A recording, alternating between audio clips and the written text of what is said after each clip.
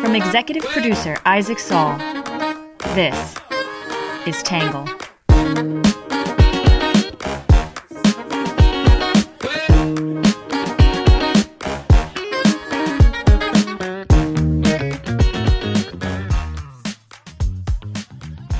Good morning, good afternoon, and good evening, and welcome to the Tangle Podcast, a place where you get views from across the political spectrum, some independent thinking without all that hysterical nonsense you find everywhere else. I'm your host, Isaac Saul, and on today's episode, we're going to be talking about Saudi Arabia, and more specifically, President Biden's forthcoming visit to the kingdom. Before we jump in, though, I want to give you, our dear listeners, a brief heads up. We are going to be taking a little bit of a vacation. 4th of July is right around the corner. So tomorrow, Friday, and Monday, the 4th, Tangle will be on a brief break. We'll be back Tuesday, July 5th. And when we come back, I'm sure there'll be plenty to talk about. But in the meantime, tomorrow in our newsletter, we're going to be sending out a few Tangle stories you may have missed that you should definitely read, and some suggestions from me, some stories that I've come across in my research over the last few weeks that I thought were interesting or maybe could hold people over until we're back. So keep an eye out for that. And yeah, we'll be back in your ears before you know it. So I hope you have a great break. All right, before we jump into today's main topic, we're going to start off, as always, with some quick hits.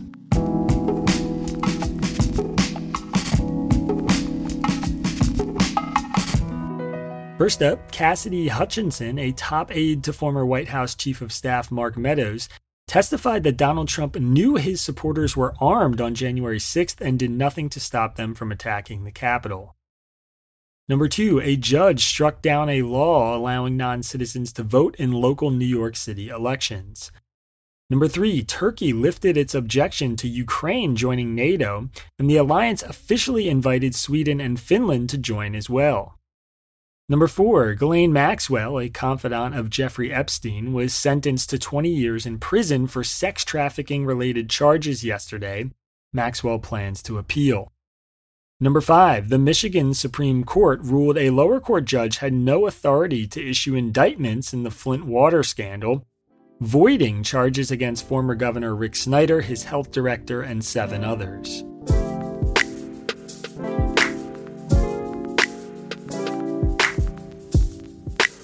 All right, that is it for our quick hits, which brings us to our main topic for today, which is Biden's visit to Saudi Arabia.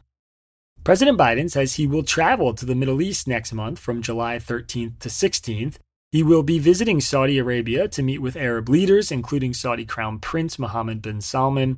He'll also be traveling to Israel and Palestine.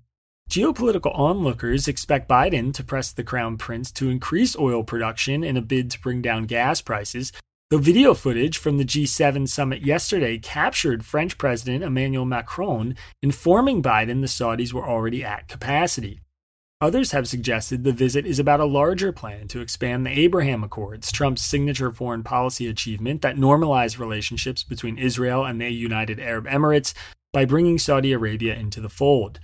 The trip has raised a debate about Biden's foreign policy and the U.S. relationship with Saudi Arabia, which is long-standing and complicated. Over the last few decades, the relationship has been strained by oil embargoes, the Saudi-led war in Yemen, the 9/11 attacks, 19 of the hijackers were Saudis, and most recently the murder of Jamal Khashoggi, a Washington Post reporter. The CIA assessed that bin Salman was directly involved in that killing, which led Biden to harshly criticize him on the campaign trail. "I would make it very clear," Biden said, "we were not going to, in fact, sell more weapons to them. We were going to, in fact, make them pay the price and make them, in fact, the pariah that they are. There's very little social redeeming value of the present government in Saudi Arabia." He sent his top Mideast advisor, Brett McGurk, to Saudi Arabia to inform bin Salman that the U.S. would be ending its support for offensive operations in Yemen. Bin Salman responded by agreeing that the killing of Khashoggi never should have happened, but insisting that the reforms he was trying to push in Saudi Arabia, including moderating the country, would take time. He also seemed intent on repairing the damage done to Saudi-U.S. relations. Now, Biden is planning to visit Saudi Arabia in a bid for more oil production and in hopes of thawing that relationship. The change has started some debate about what should happen next. In a letter to Biden, 13 different human rights groups warn that efforts to repair relations with Saudi Arabia without centering human rights are, quote, not only a betrayal of your campaign promises, but will likely embolden the Crown Prince to commit further violations of international human rights and humanitarian law. In a moment, you're going to hear a couple opinions from the right, a couple opinions from the left, and a couple opinions from Saudi Arabia on this issue, then my take.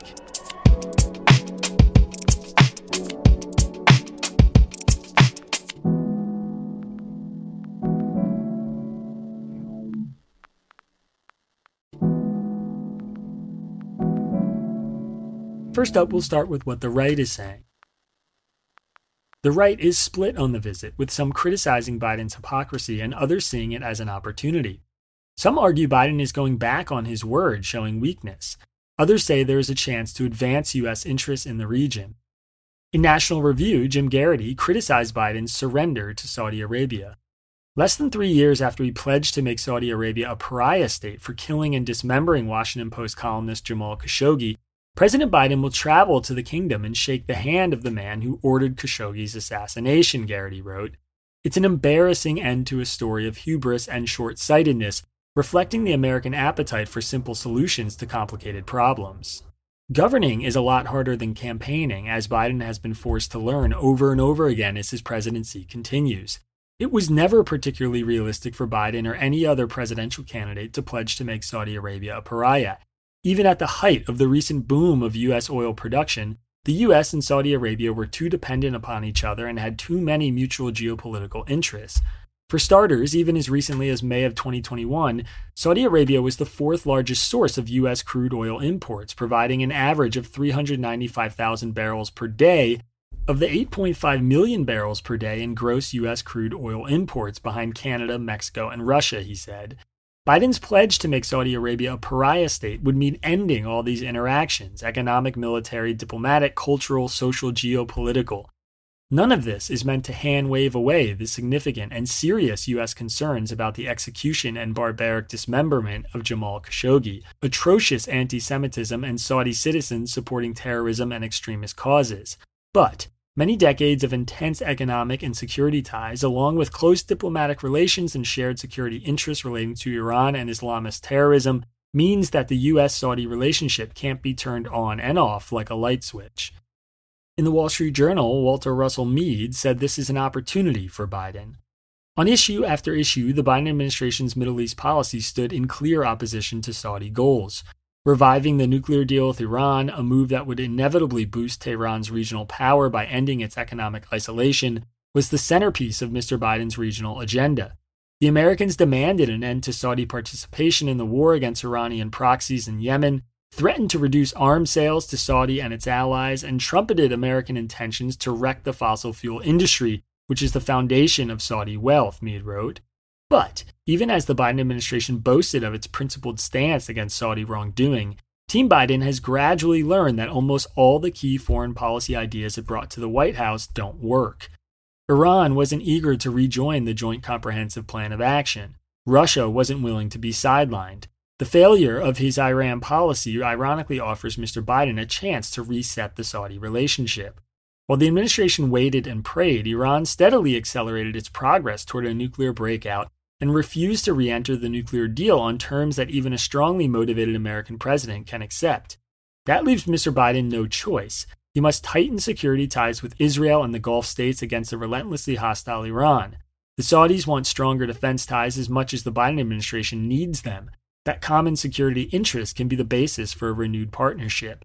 And by arguing that increased Saudi oil production will help isolate Iran and cut its revenue, Mr. Biden may just be able to persuade MBS to pump some more crude.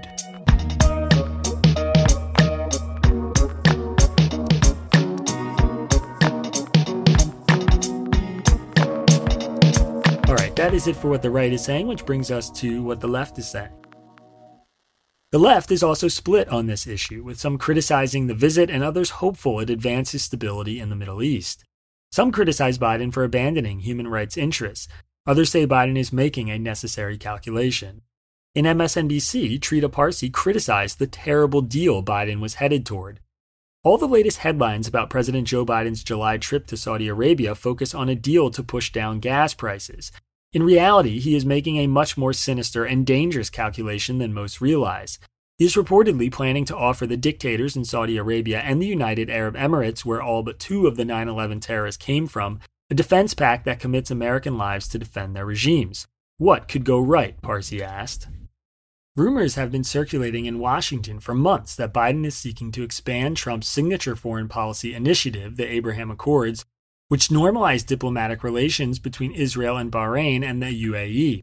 Biden wants to bring Saudi Arabia into a similar kind of arrangement with Israel. Details are beginning to leak of how he will try to get Saudi Arabia to take critical steps toward recognizing Israel. And the most alarming one is that the United States is offering a major security pact to the autocratic regimes in Saudi Arabia and the UAE, Parsi said. Committing American lives to defend these Arab dictatorships is far more scandalous than an embarrassing presidential handshake with the Saudi crown prince. Biden will, in one swoop, break his promises of bringing troops home from the Middle East, making Saudi Arabia pay a price, and ending the war in Yemen. In The Atlantic, Andrew Exum said, "I regret to inform you that Joe Biden is right to go to Saudi Arabia." The growing ties between Israel and the Gulf states have created a strong counterweight to the malign Iranian influence in the region, Exum said. Should Israel enjoy closer political, military, and even commercial relations with the Gulf, future American presidents could assume more risks regarding the U.S. commitment to the region. Democrats have a lot to criticize from the Trump years, yet the Abraham Accords shouldn't be one of those things. But I fear the normalization process won't go any further without Saudi Arabia on board. In addition, most Democrats now recognize that President Trump stole what should have been progressive applause lines with his inartful yet relentless focus on connecting U.S. foreign policy back to the everyday concerns of Americans, and especially the American working class. On everything from jobs to gas prices, Trump happily found boogeymen abroad and horrified foreign policy elites by describing what had been long-standing relationships in starkly transactional terms, Exum wrote. This might sound old-fashioned, but even if you beat up foreign leaders in speeches or tweets intended for domestic consumption, you can still endeavor to negotiate with them on friendlier terms in private. Why, I ask my progressive friends, can we not do that in Saudi Arabia? Why can we have an ambassador to China or to Russia even, but not Saudi Arabia? Why can the president sit down with Brazilian President Jair Bolsonaro, a man who fervently and loudly asserts that the 2020 election was stolen from Donald Trump, yet not MBS?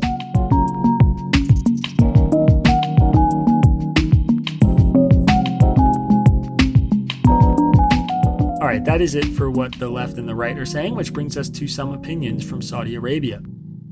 Some have expressed concern Biden might abandon victims of the Saudi regime. Others are welcoming Biden and hopeful the U.S.-Saudi relationship continues to flourish.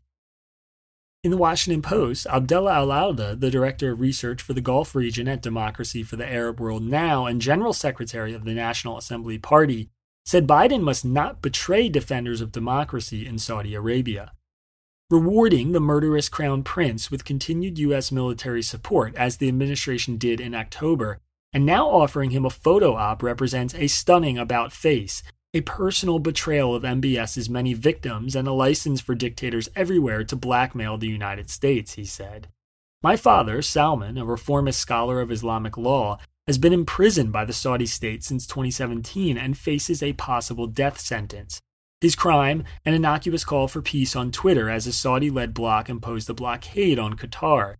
A year after he was jailed, the Saudi government brought 37 charges against him, accusing him of inciting the public against the regime. My father has had no opportunity to defend himself in trial, and the prison conditions he is forced to endure, including solitary confinement and denial of medical treatment, violate international human rights standards. Given Biden's repeated denunciation of the regime and his administration's promise to center U.S. foreign policy around human rights, seeking a reset of relations with MBS is hypocrisy incarnate, he said.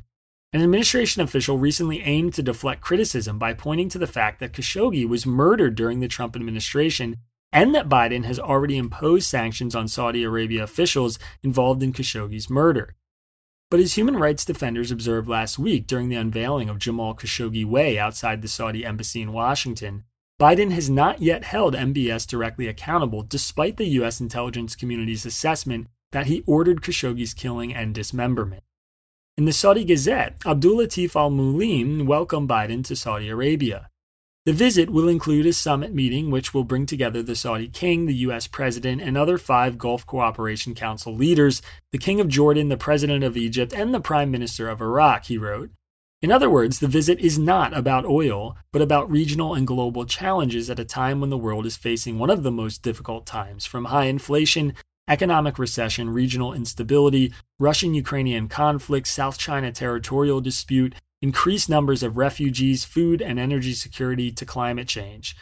Global challenges are best resolved when influential countries such as Saudi Arabia and the United States head in the same direction, putting all differences aside and working together for the common interest for both countries and the world at large, he wrote. The United States, like in the past, can do more to influence the course of issues that disrupt peace and stability in the region, like putting more pressure on Iran to end its threat to the region through supporting and sponsoring terrorist organizations and stop exporting its ideologies that created chaos in places like Syria, Lebanon, Iraq, and Yemen. The Saudi-American strategic relationship was and still is deep and important, and there should be continuous trust and mutual understanding of each other's interests and the way of governing without deepening or being hooked up or interfering in the internal affairs of the other.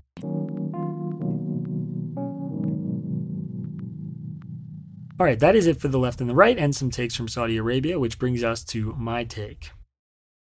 This is a really tough pill to swallow. For other presidents, like Barack Obama or Donald Trump, whose ascent to the White House happened seemingly overnight, such an evolution might be a little bit more understandable. But Biden spent 8 years in the White House and decades in high-ranking Senate positions that directly involved navigating Saudi Arabia and the Middle East.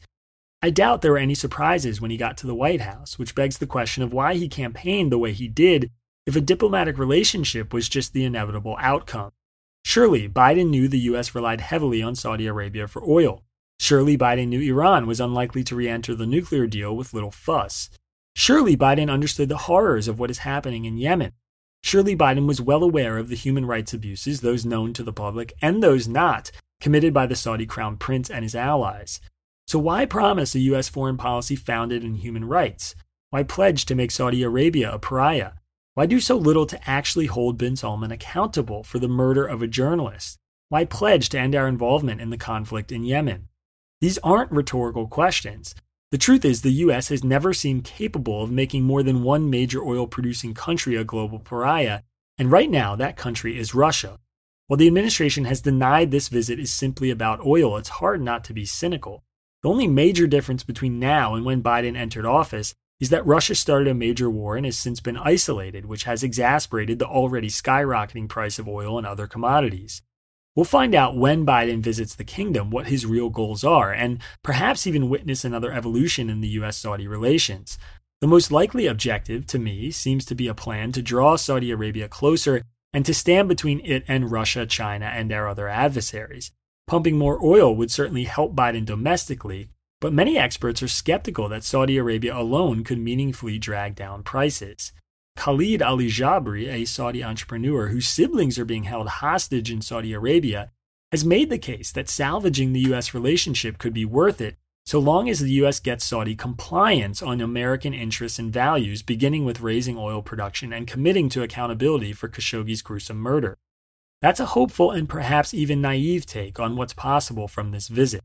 A ceasefire in Yemen has already been extended, and OPEC is already planning to increase oil production. It's hard to criticize the Biden administration until we see what comes of the visit, but key to any perceptions of success will be whether Biden can re-center the human rights issues or somehow defy expectations and push Saudi Arabia to pump even more oil. Either way, it's impossible to avoid the fact that Biden is breaking his word on how he'd handle Saudi Arabia. For now, it remains unclear what the upside of that backtracking will be, but the costs seem clear. The U.S. is once again reinforcing the idea that it cares about ideals like human rights, peace, and democracy only when it's convenient, but will easily brush those things aside when it's not.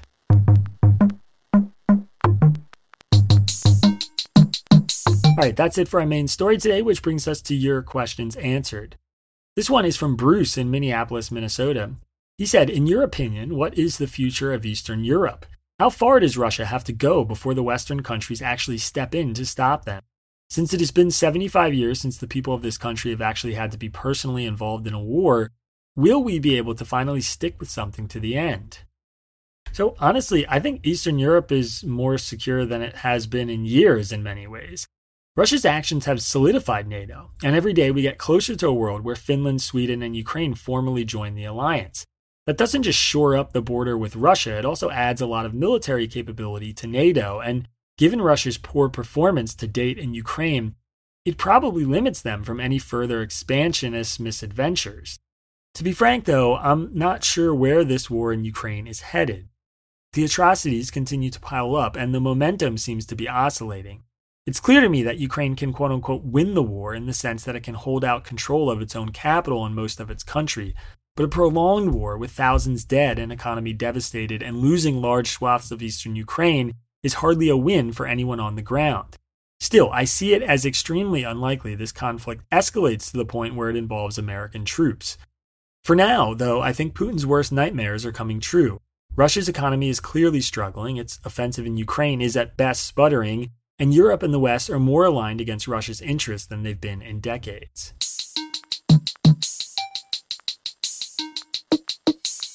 All right, that is it for your questions answered, which brings us to a story that matters. Democrats and Republicans are coming together in Congress on three major issues: curbing foreign influence in U.S. elections, limiting members of Congress from stock trading, and greater regulation of big tech. These issues reflect both parties' renewed efforts to appeal more to working-class voters, and bipartisan groups are hoping to push forward legislation addressing them before the midterms arrive. Axios has a story about these unlikely alliances in Congress and how they are playing out. There's a link to it in today's newsletter.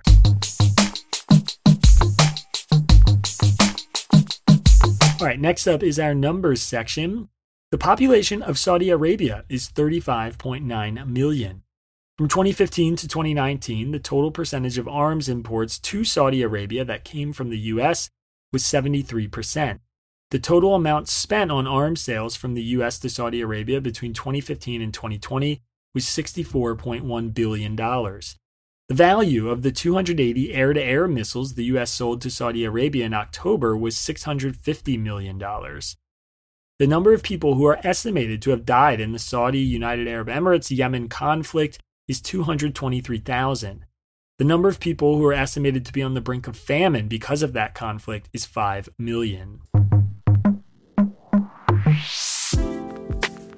All right, last but not least, our Have a Nice Day section. An 8-year-old boy in Germany who was missing for more than a week was finally found in a sewer. Identified only as Joe, living in the northwest German city of Oldenburg, he went missing on June 17th from his front garden, setting off a major police search.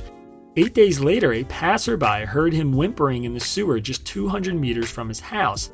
Police quickly rushed to the scene to extract him after the passerby alerted authorities. He was apparently suffering from hypothermia but had no other major injuries and is now in the hospital, expected to make a full recovery. The police believe Joe climbed into the entrance of a sewer system while playing and eventually lost his way. NBC News has the story about his miraculous rescue, and there is a link to it in today's newsletter. All right, everybody, that is it for today's podcast. Like I said at the top, we'll be back after the 4th of July, so we'll see you on July 5th, same time as always. Have a good one. Peace.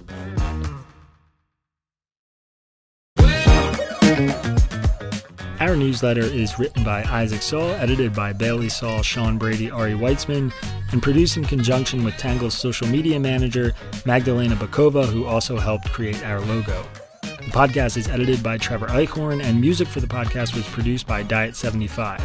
For more from Tangle, subscribe to our newsletter or check out our content archives at www.readtangle.com.